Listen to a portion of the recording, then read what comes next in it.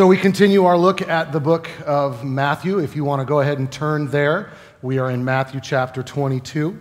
Last week, Ross took us through the first question that they asked to Jesus, and we got to spend some time in that. This week, we get the second question, the second confrontation, the second trap. So as we start, I want to think a little bit about the concept of an afterlife, of an eternity, of heaven, resurrection. These are all terms that are very Christian, but I want us to know that these are not terms that are exclusively Christian. One author writes, "I cannot believe that God would create man and then desert him at the grave." And if you look back through most of history, most cultures, most religions have some view of the afterlife. For example, ancient Egyptian Book of the Dead, which just sounds like a cool book, right? The Book of the Dead had a resurrection hope. There was a pharaoh who they had built him a boat, a solar boat, to travel into the afterlife, and he was buried with that. Ancient Greeks would take a coin and put it in the mouth of the dead person so that they could pay the tax to get across the river into the afterlife. Some Native Americans, when someone would die, a warrior would die, they would kill a pony, and they would take the pony and his bow and his arrow and bury them all together so that way he would have his favorite horse with him in the afterlife to hunt buffalo again. The Norsemen believed they provided a horse as well so that the horse could take him triumphantly into the afterlife. In Greenland, the Eskimo children would have their dog killed as well. That's like a double sad day, right? The dog would be put to death and buried with the child so that the child would have a guide into the next life. Now, even Benjamin Franklin, who was definitely not a Christian, Benjamin Franklin believed in some sort of afterlife, and he wrote this of his own epitaph, because why not? Benjamin Franklin writes stuff about himself all the time. He says, "The body of Franklin, printer, like the cover of an old book, its contents torn out and stripped of its lettering and gilding, lies here food for worms. But the work shall not be lost, for it will appear once more in a new and more elegant edition, revised and corrected by its author." Okay? So even a non-Christian like Benjamin Franklin could believe in an afterlife.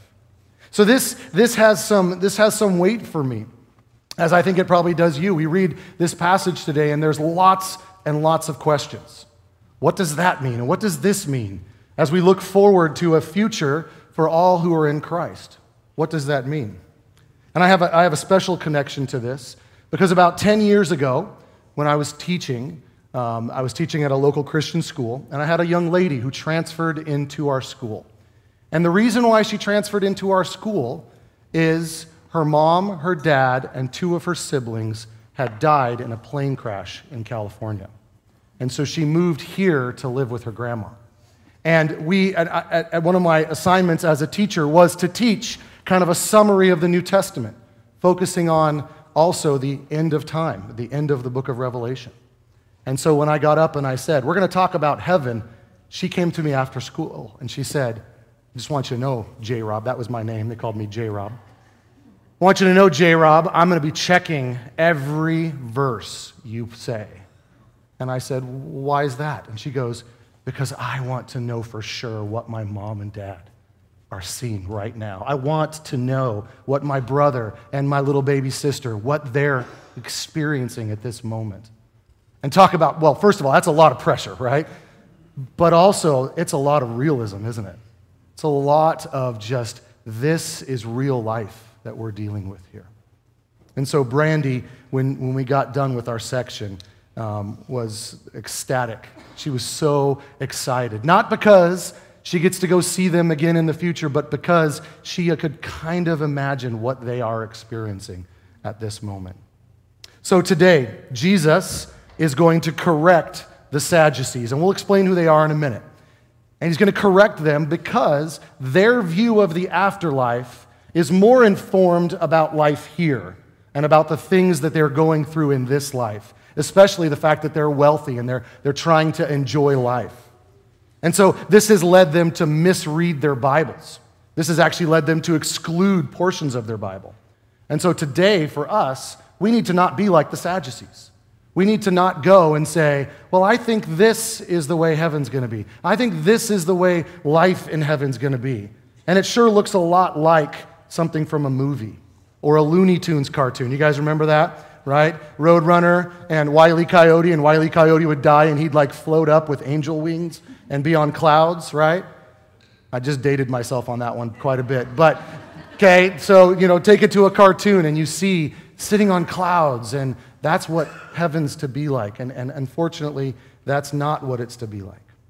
So today, the challenge for us is to allow all of our preconceptions to kind of move aside and get into what does the Bible actually say. All right, so let's get into the story. The first thing we see is we see Jesus' adversaries. Okay, this is kind of an outline of the passage. The adversaries show up. Verse 23. The same day, the Sadducees came to him, who say there is no resurrection, and they asked him a question. So that same day, that actually literally means in that hour. So Jesus has just gotten done correcting their view of Caesar and God with the Pharisees and the Herodians, and now we've got the Sadducees. They're just like waiting to pounce. Now, these Sadducees, they are the wealthy, educated elite, right? So they are the cream of the crop. Now, for most of them, they were wealthy before they were Sadducees. They chose to be Sadducees because of their wealth, because of their prestige. They're really a lot like us in that we live for a lot of things in this world. We let our culture tell us a lot of things. Tomorrow morning, the conversation in some realms will be on the football game that's happening later today. But for most people, the conversation's going to be over the commercials, right? It's going to be over what's the new thing, the new movie, the new this. And that forms a worldview. It forms how we look at things. And the Sadducees were just like that. And because of their being formed by their world, they had an incorrect view of God's word. They believed that there were 5 books that were capital T, truth. And all the rest of the books in the Old Testament were lowercase t and kind of optional. Matthew wants us to see this, because the only thing he says about the Sadducees, he doesn't say they're in charge, which they were. They ran the Sanhedrin, the governing body for the Jews. He doesn't say they're the wealthy, which they are. All of them are wealthy. He doesn't say they're the most influential, the most talented, the most whatever. He instead says they didn't believe in a resurrection. He wants us to get that this is the point. So the Sadducees came to God's word and they said, we like these books, we're going to go with these. All the rest, yeah, whatever. And we're going to choose the parts we like. And Jesus is going to show this, even when they look at their 5 books, they actually pick and choose of the 5 books what they're going to believe as well. We cannot do that. We must go to God's word and let it inform us, not let us tell it what to say. Some of my students here in the room that were in my Bible class this week, I kind of preached the sermon early to you. So some of you got that in class this week. So sorry, but it's good to hear it again. See, the easy way to go in our world is to go with the world. The easy way is to go with whatever direction the world goes. But like we've talked about before, a dead fish goes with the flow. A living fish goes against the flow. And we as Christians have a God who's not the God of the dead fish. He's the God of the living fish. And we are going to have to go against the flow. I mean, you think about it, the Sadducees, this is a great place to be in. Not only do they know, they think there's no repercussions for what they do, right? There's no judge, there's no afterlife, there's no damnation, there's also no blessing, right? So for them, just live it up, YOLO, okay? Live the life you got right in front of you, grab it, and who cares? What's the worst that can happen? You die and then you don't even know you're dead, so no big deal. This is their version of the good life. So they come to Jesus with a conundrum. They bring a problem. And I think this was one that they had used before, right? It seems like this might have been one that was used before. Let's look at it. Verse 24. Saying, "Teacher, Moses said, if a man dies having no children, his brother must marry the widow and raise up offspring for his brother. Now there were 7 brothers among them, and as we know, they probably needed 7 brides, but they only got one. The first married and died, having no offspring left to his brother. And so too the second and the third, all the way down to the seventh. So they bring this out. This is their best of their best argument to kind of catch Jesus and probably to show up the Pharisees as well. The Pharisees, who were the dominant group. Now, they weren't the dominant leaders, but they were the group that everybody knew, and they were out teaching the people. Most of the Jewish people agreed with the Pharisees. The Sadducees were kind of their own little group.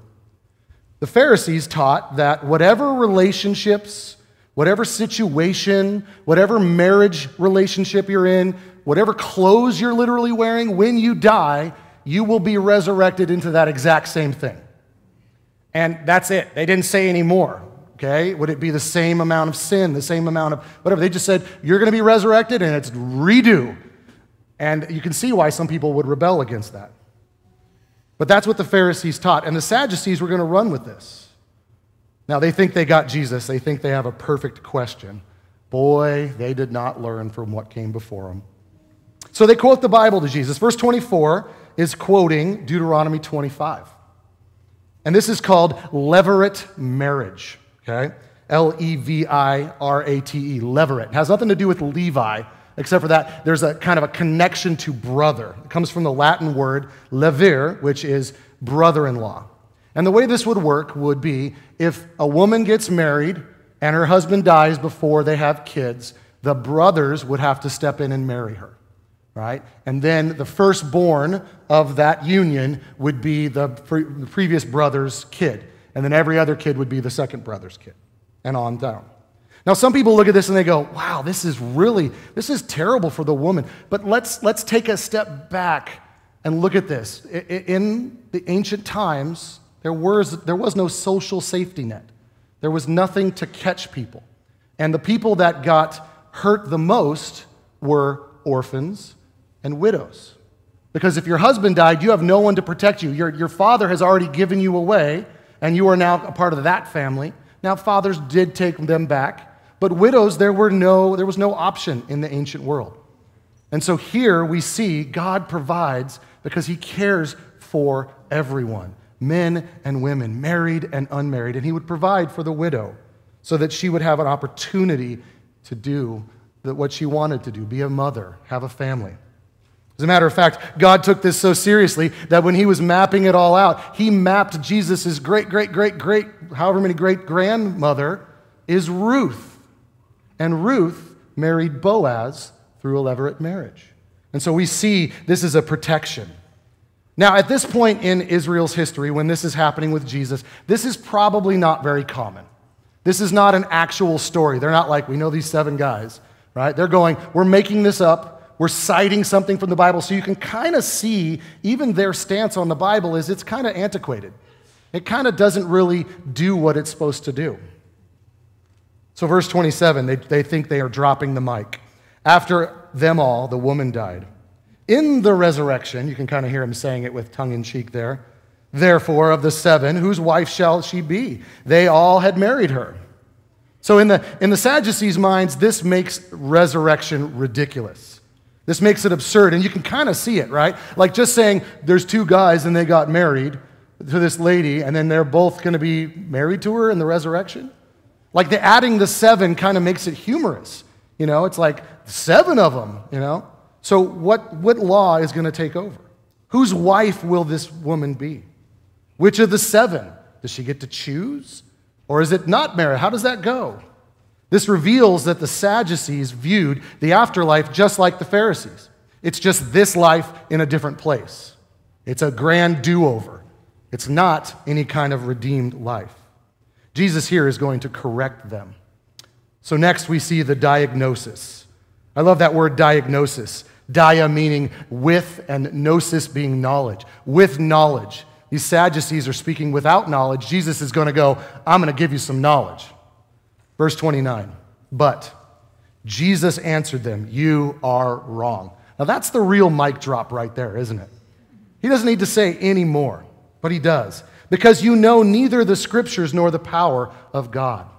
Jesus says this is not a contradiction in the Bible, it's a contradiction in your thinking. It's a misunderstanding.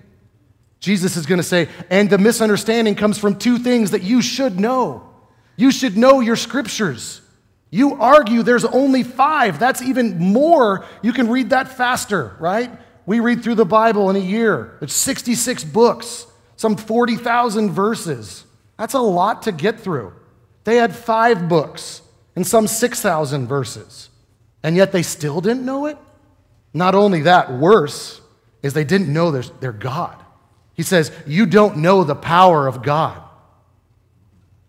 See, the power of God is not limited. The power of God is not a power that is contracting. It's a power that is huge. It's out there. Throughout the Bible, it says there's nothing too hard for God. In the Sadducees' mind, death overpowers their God. They have a puny God. They have a little God. Now, we need to understand, we don't understand death very well. We think we do because we're all scientific, and the science says. But really, we don't understand death. And let me tell you why. Because in this time period, people saw death all the time. Now, some of you have lived long enough to have seen someone who's dead, or maybe even see someone die. Some of you haven't got there yet, and praise the Lord, okay? But eventually, we're all going to see dead people. They saw them from the time they were born.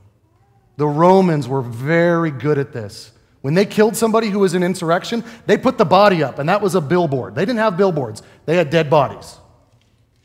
People would be walking somewhere and not plan ahead and not have enough to drink, and they could succumb to the elements. So dead bodies were common. That's not even including all the dead bodies they saw of animals, right? We go to the store, and our animals are nicely packaged, and we can take them and we can cook them. No, they actually killed the animals and then cooked them, right? So this idea of death for us is very disconnected. Our culture does a good job of this.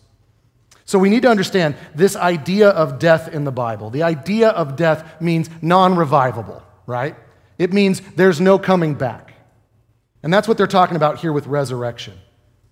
We say, oh, he was dead, but he came back. That's not true. If he came back, he wasn't dead. He was just mostly dead, right? He wasn't fully dead. And we get that. And scientifically, we get that. But kind of culturally, we mix it up and we mix things around.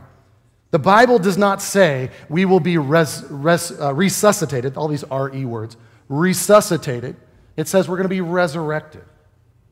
Now, this is one of the reasons why Jesus waited with Lazarus. Remember, him and Lazarus were good friends. He found out Lazarus was sick. Jesus said, actually, he's dead. Well, why aren't we going? Jesus goes, we're going to wait. Now, why did they wait? Well, the medieval time, the ancient times believed that after 3 days, if the person didn't move, they were really dead. And so they waited 3 days. And Jesus went there because he wanted to show he is destroying death. He is God over real death. Not resuscitation, not a swooning and coming back. Because after 3 days, the person will not have any water in their system and they will be dead. There's no IVs in the ancient world. There's no feeding tubes. And so this idea of resurrection means brought back to life, not resuscitated. So they're having a hard time. They're not getting this. And the reason they're not getting it, they're in rebellion against God. It's a moral rebellion. They want to live their best life at this moment. They don't want to worry about an afterlife. They want to go with the flow. And so they use word games to try to catch Jesus. They take the Bible and they pervert it to say, see, look at the Bible is kind of ridiculous. See where their authority lies? It's it themselves. They do not bow the knee to God's word. So they don't know their Bibles. They don't know the power of God. If the Bible's not their source of truth, if they have a God that has no power, what's the use? So what do? They elevate themselves up to the top and they say, we are the top. And as much as we think that we are this objective, can follow whatever we want, we're just absolutely pushed along by our culture. And they were no different in this time. So Jesus starts in reverse order in verse 30. And he gives us that they have a wrong view of marriage. Marriage is wrong in their eyes. Look at verse 30.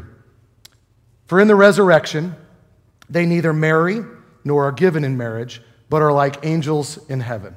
So first thing we need to note is that word like. It's a very important word.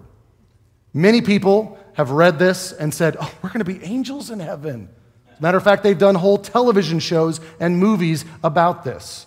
But it's not what it says. It says we will be like the angels. And actually, we're more like the angels right now than we think. There's not a person in this room who's not immortal. Every single one of you is going to live for eternity. The question is, are you going to live for eternity under the judgment of God or under the mercy of God? And so these angels are similar to us in that. But what he's saying is the angels, they don't marry. There's no marriage in heaven. The angels are not making more angels. So this concept here, neither marry nor given in marriage. Now that means neither marry is the men's part, right? It's the man part of the marriage in ancient Israel. Given in marriage is the woman part. So it's saying both sides. It's not like we go to heaven and the guys get to choose who they want to marry and the ladies are stuck. Or vice versa. We go to heaven and the ladies are like, I'm going to decide who I'm going to marry, and you guys don't get a choice. Neither side gets to give and be given in marriage, nor will there be marriage in heaven. See, the resuscitation idea of this is just pre-heaven here, and we're going to go to heaven and it's going to be this again, is what they believe. The Sadducees are going, you all make too much of the resurrection. Jesus goes, actually, you're making too little of it. And if we're honest, this doesn't help us at all, right? Jesus is going, hey, when you get to heaven, you're going to be like angels. We're like, can you compare it to something else? Because when it comes to angels, we don't have a lot of information. We don't have a lot of things. We have a lot of misinformation. They got wings, they got a halo, they play harps, they look like cherubs, they're little kids, precious moments, right? We have these views of angels, and that's not what the Bible says. So how do we get this? Well, it's even worse for the Sadducees, right? So the Sadducees, they don't believe in an afterlife, but they also don't believe in angels. So they're hearing this and they're going, yep, don't believe in them either. Good job, Jesus, nice try. But see, their God is too small. Their God can't create immortal beings, let alone revive people that he made from the dust, right? And so they see the world still organized around marriage and around family and around procreation. In their minds, this is the pinnacle, and they've elevated it up there. They have a wrong-headed notion of what marriage is about. They have a wrong-headed notion thinking that it's the necessary component. Like the only way heaven will be heaven is if we can have marriages there. So we need to get our heads around this. So why is marriage not in heaven? And how is that a good thing? How is that a good thing? You spend your life with someone, and if you have a marriage that is a good marriage, you enjoy that time, and then you're to go into eternity and never experience that again? Or you're to never get married, and if that's the pinnacle, heaven is just second place. Well, that's not what the Bible teaches. So why does marriage exist? Well, obviously marriage exists to keep humanity going. And yes, marriage is more than that, but it definitely includes making other small people. But here's what Jesus is saying. In heaven, we don't need to make more. So that part of marriage falls away. And what Jesus is saying is he's not saying this is a bad thing. He's saying this is a good thing. Men will not marry, women will not be given in marriage, because marriage, as the pairing of couples for life, will cease to exist. Eternal angels don't do that. See, the world's view is cheap news. You have to live for the now, and only if you have a good marriage does life have meaning. Only if you have kids who accomplish something can you leave a legacy. And that's cheap news. The good news is, entirely countercultural, including countercultural to some in the church, is that while marriage is good, and it is good, while being fruitful and multiplying is a command, and it is also good, having children is a gift from the Lord. These are all shadows, foretastes of what we're going to see in heaven and what we'll experience with God.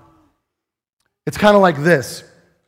A kid goes on the computer to order something. I was thinking about this, and I was going to I could use the Sears toy catalog. But I don't think my kids have ever experienced a catalog.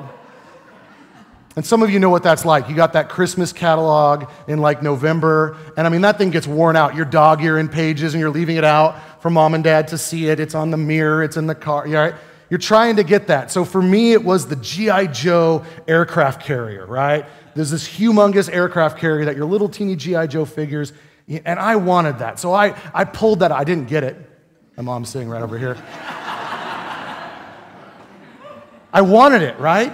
And so I looked at that picture and I was like, yes. And we would have had no place to put it, and I hear all the parent reasons. But I wanted that. So that's like marriage. Now bear with me, okay? I'll make this make sense. That's like marriage. If I get the toy and I still want to look at the paper, right? I still want to look at the screen of the thing I just clicked for Amazon, and the Amazon delivery guy just delivered it. But I'm like, oh, I want to look at the screen. The screen is great. And it is. It's impressive. I mean, the pictures were awesome. And all of my hopes and dreams around what that toy would be like is right there. But the real thing is here. See, marriage on earth is meant to point us to what our life is going to be like in eternity. Present conditions on earth are not resumed in heaven, but are far surpassed. See, we get sidetracked just like the Pharisees. We think that the point of marriage is love and romance. And I understand. Men, Valentine's Day is Wednesday. Okay? Public service announcement. It's not too late. And I get that. And romance and love, it's good. But it's not the point of marriage. It's not even having kids is the point of marriage. And the thing is, if you're not married, the marriages around you, that's not the point either. The point is this all points to something greater. Marriage ceases, but not intimate relationships. See, and the thing is that word intimate, it makes me a little nervous because when we hear the word intimacy, we go straight to sex. But the word intimacy is so much more than that. Yes, sex is a part of it, but intimacy is what we're going to have in heaven on a scale that we cannot comprehend. Listen to the Apostle Paul when he describes this moment. 1 Corinthians 15. In a moment, in the twinkling of an eye at the last trumpet, the trumpet will sound and the dead will be raised imperishable. We shall be changed. But he goes earlier, he's describing this, and he says, so it is with the resurrection. What is perishable will be raised imperishable. What is sown in dishonor will be raised in glory. What is in weakness, raised in power. A natural body will now be a spiritual body. If there is a natural body, there's also a spiritual body. He's trying to give us as many words as he can for us to understand the greatness of the resurrection. Marriage ends not because intimate relationships cease, but because they proliferate. See, the thing is, on earth, with all of the sinners on earth, which is all of us, we cannot be intimate with a couple people. There's just going to be things that are getting in the way. Our sin nature, our not being able to keep secrets, our secrets that we want kept but someone else doesn't want. We cannot be intimate. And so for marriage, we have that one person who is intimate. We maybe have some other friends that we also share things with, but we don't let it all out. One, because it's bad, and two, because we can't handle it. But in the new heavens and new earth, it's all out there because it's all good. Sin has fallen away. Gossip has fallen away. Shame, the looking down on certain sins, looking down on certain people, or the fear of being looked down on is gone because we mishandle things. In heaven, we will share secrets without shame and voluntarily. Such will be the power of God. Intimacy will be experienced. And the closest that we can get the intimacy on earth is a singular marriage relationship. And even then, we mess it up, and it's mostly the guy's fault. But we mess up marriages, right? And God says, this is a little teeny picture of what the great expanse is going to be. The agape that's going to continue to flow out for all of eternity as we experience that on a daily basis. The best moment with your spouse is what we will experience every moment of eternity. And that's amazing. The best moment with your closest friend is going to be experienced in eternity. Now, does that mean when we get to heaven, we won't know each other? No.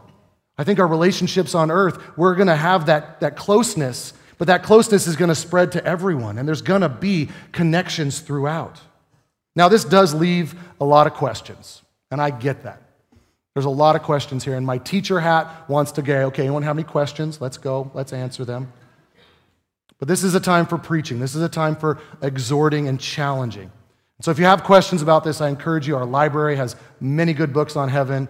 You can come see me. I have books on heaven. We can talk about things. But we must constantly go to God's Word to see what it is that is our destination. And in our final destination, we are going to have so many friends. We're going to have so many people that we are close to. And the things that keep us from wanting to be close with other people right now will fall away.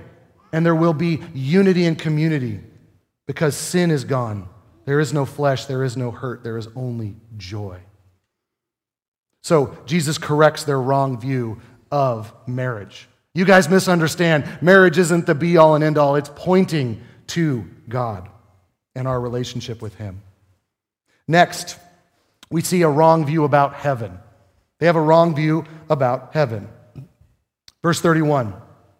And as for the resurrection of the dead, have you not read what was said to you by God? I am the God of Abraham. And I'm going to add in one thing here. I'm not changing the Bible because this is what it actually means. I am the God of Abraham. I am the God of Isaac. I am the God of Jacob. He's not the God of the dead, but the God of the living. The I am phrase is here. This is how God introduces himself to Moses. He says, who should I say sent me? I am sent me. This is God's name.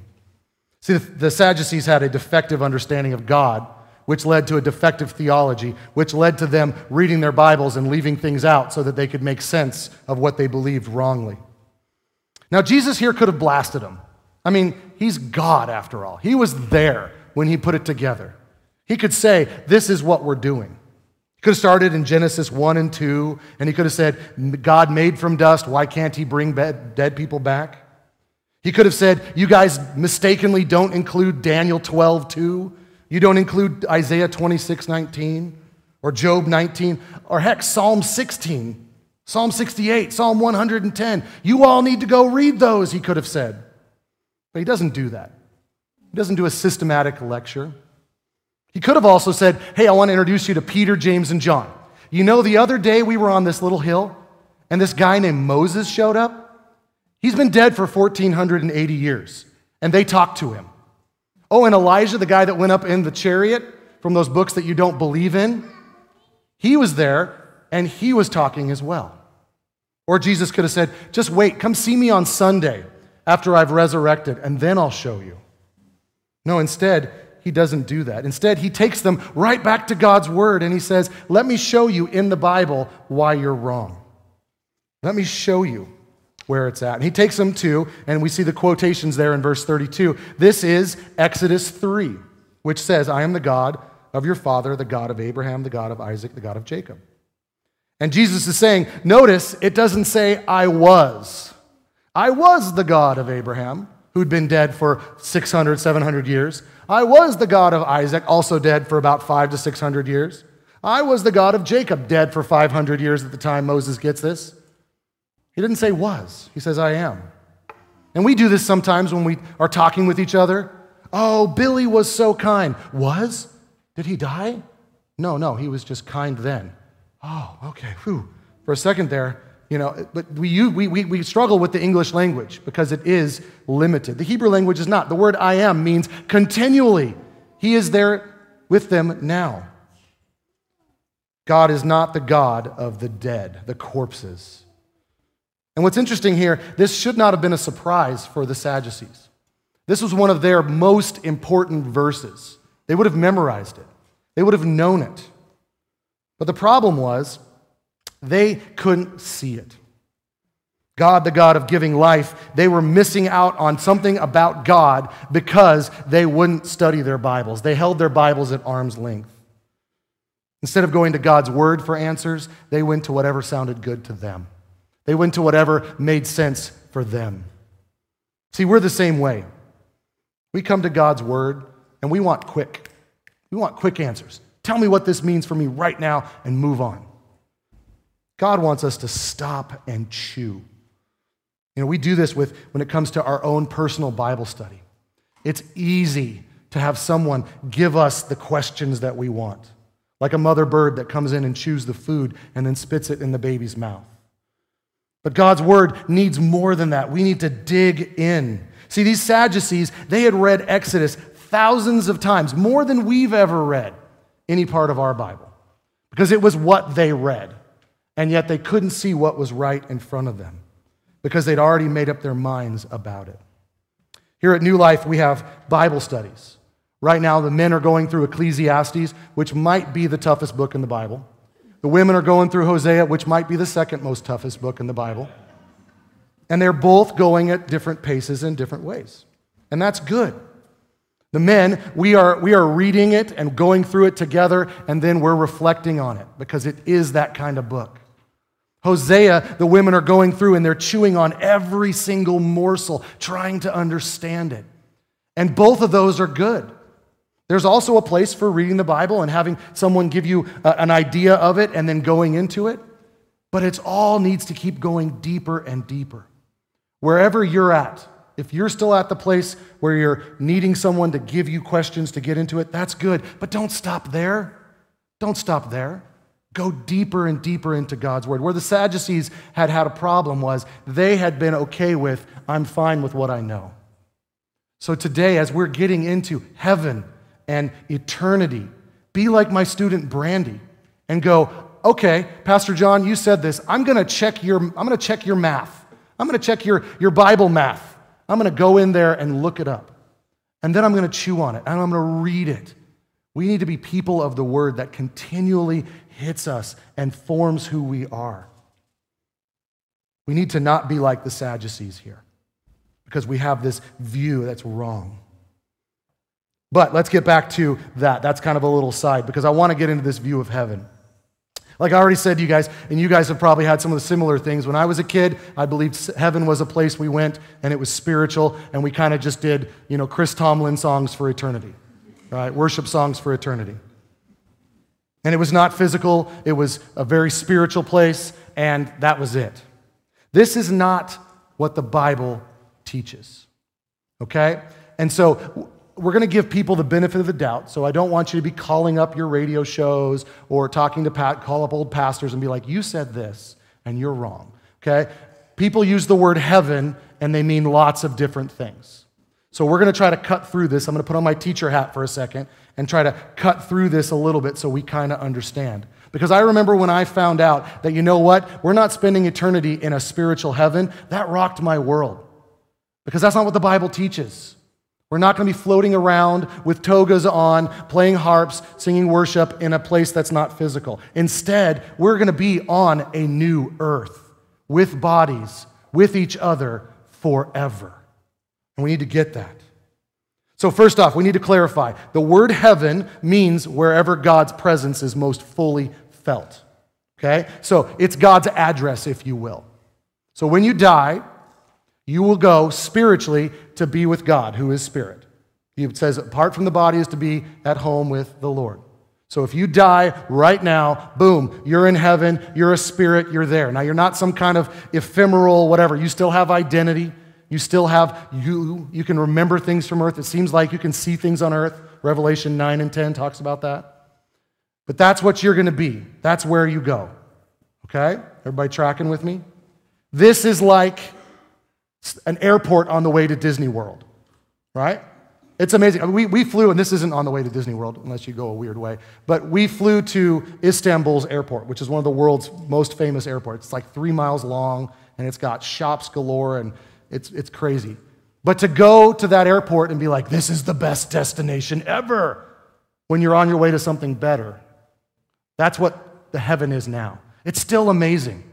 We're not going to have sin. We're not going to have bodies. There'll be no more death. All of that is gone. We'll be in God's presence. And what that looks like, the Bible is really quiet on because it's this short time.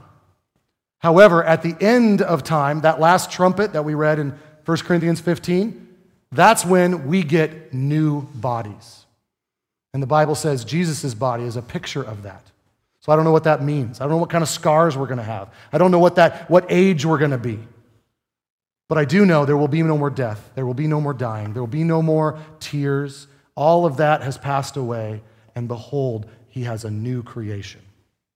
So we get to go to a new earth, and we're going to inhabit this earth. Will there be animals there? Will your favorite pet be there? I don't know.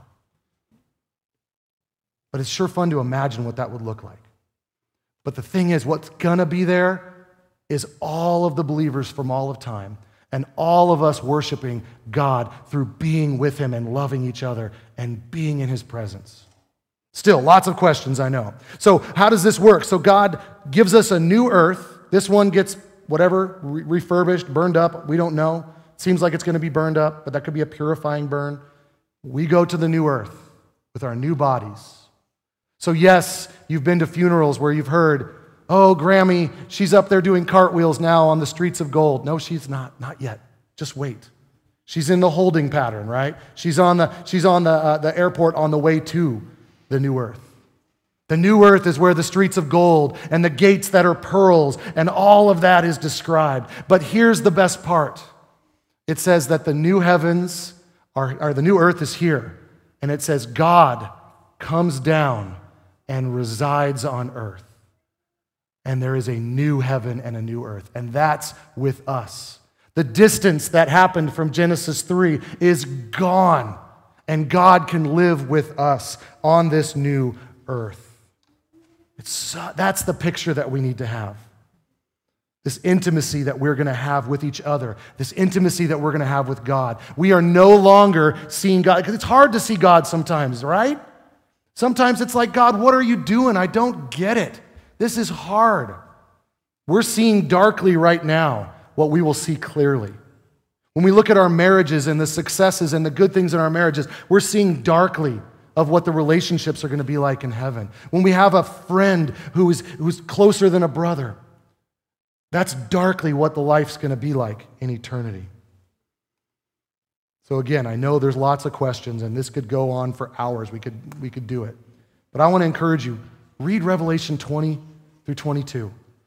Read the end of the story. We have the ending, right? Now, I know some of you who are like mystery people, you're like, we don't read the end of the story. It spoils it. No, this doesn't spoil it. This keeps us on track. Stop and meditate on Revelation 21 and 22.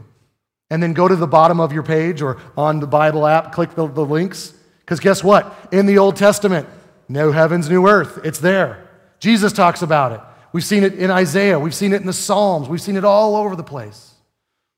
Just chase those bunnies. They're good bunnies to chase about God's word.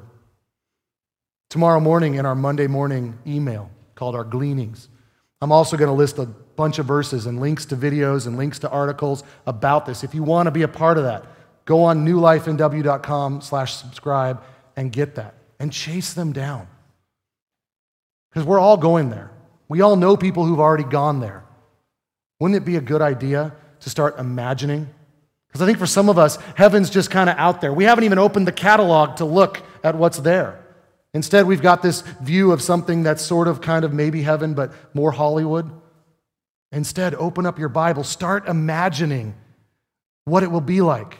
And the best you can come up with is not going to scratch the surface of how great it will be in eternity. So, the last thing we see is the amazement. Verse 33. When the crowd heard it, they were astonished at his teaching. So I want you to take a second. I know today was kind of like drinking from a fire hose, and I get that. But what are you feeling right now? Are you feeling amazement at this? Does this make you long for heaven? Are you bummed? Are you relieved? Are you indifferent? What are you feeling right now? If we know the Word of God and we know the power of God, we should be amazed at this. Because the resurrection is the best news ever. It's not something we can earn. It's been earned on our behalf by Christ. And it's the best news no matter where you find yourself today. This is the best news for the happily married people in this room. Happily married friends, your marriage is designed and intended to point you to Christ, and you have it right there in front of you. And when you are raised on the last day, it will be a sweeter marriage feast than you could have ever imagined. For those of you who are unhappily married, this is good news about the resurrection. Likely you've been sold the bill of goods that marriage is all that matters, or marriage is the thing that will bring you happiness. Every morning you wake up and you're let down. Well, the prospect of a resurrection is going to bring you that real happiness. Put your hope in that. More happiness than you'll ever know. One day, instead of waking up disappointed, you're going to wake up in glory, and that sorrow turns to joy. And your joy is going to be all the sweeter for how sorrowful it was here. This is the best news for single people as well. Not only will you be on par with those in the new creation, but you'll finally realize in the fullest sense that marriage is not the secret to happiness. The futility and disappointment you felt in your life will be replaced with satisfaction that Jesus will give you, more than you can imagine on this earth. You'll realize that you never needed to be married to experience true joy. And it goes on and on. This is the best news for sick people. There will be no more sickness. The best news for healthy people, the worried people, the peaceful people, the fearful people, courageous people, shame-filled people, and confident people. The resurrection is good news because the death of Christ is good news, and it's purchased this for us. So today, all I'm doing is describing a page of the catalog to you. And you're limited by my words. But God's not limited in what he can show you in his word. God's not limited in what we can see by having a relationship with him. When we become those who follow Jesus as his adopted children, the Holy Spirit lives inside of us. He makes a little sliver of heaven inside of us. The third member of the Trinity is inside of you, making resident in you to give you that joy, to be able to help you experience the things that you only can dream of in heaven. So as we wait, which we're in a waiting pattern, we haven't even gotten to the layover yet. As we wait, let yourself imagine and dream and think about eternity. Let's live in light of where we're going. Let's be people of eternity. And that starts first and foremost by submitting to Christ right here and right now. Let's pray.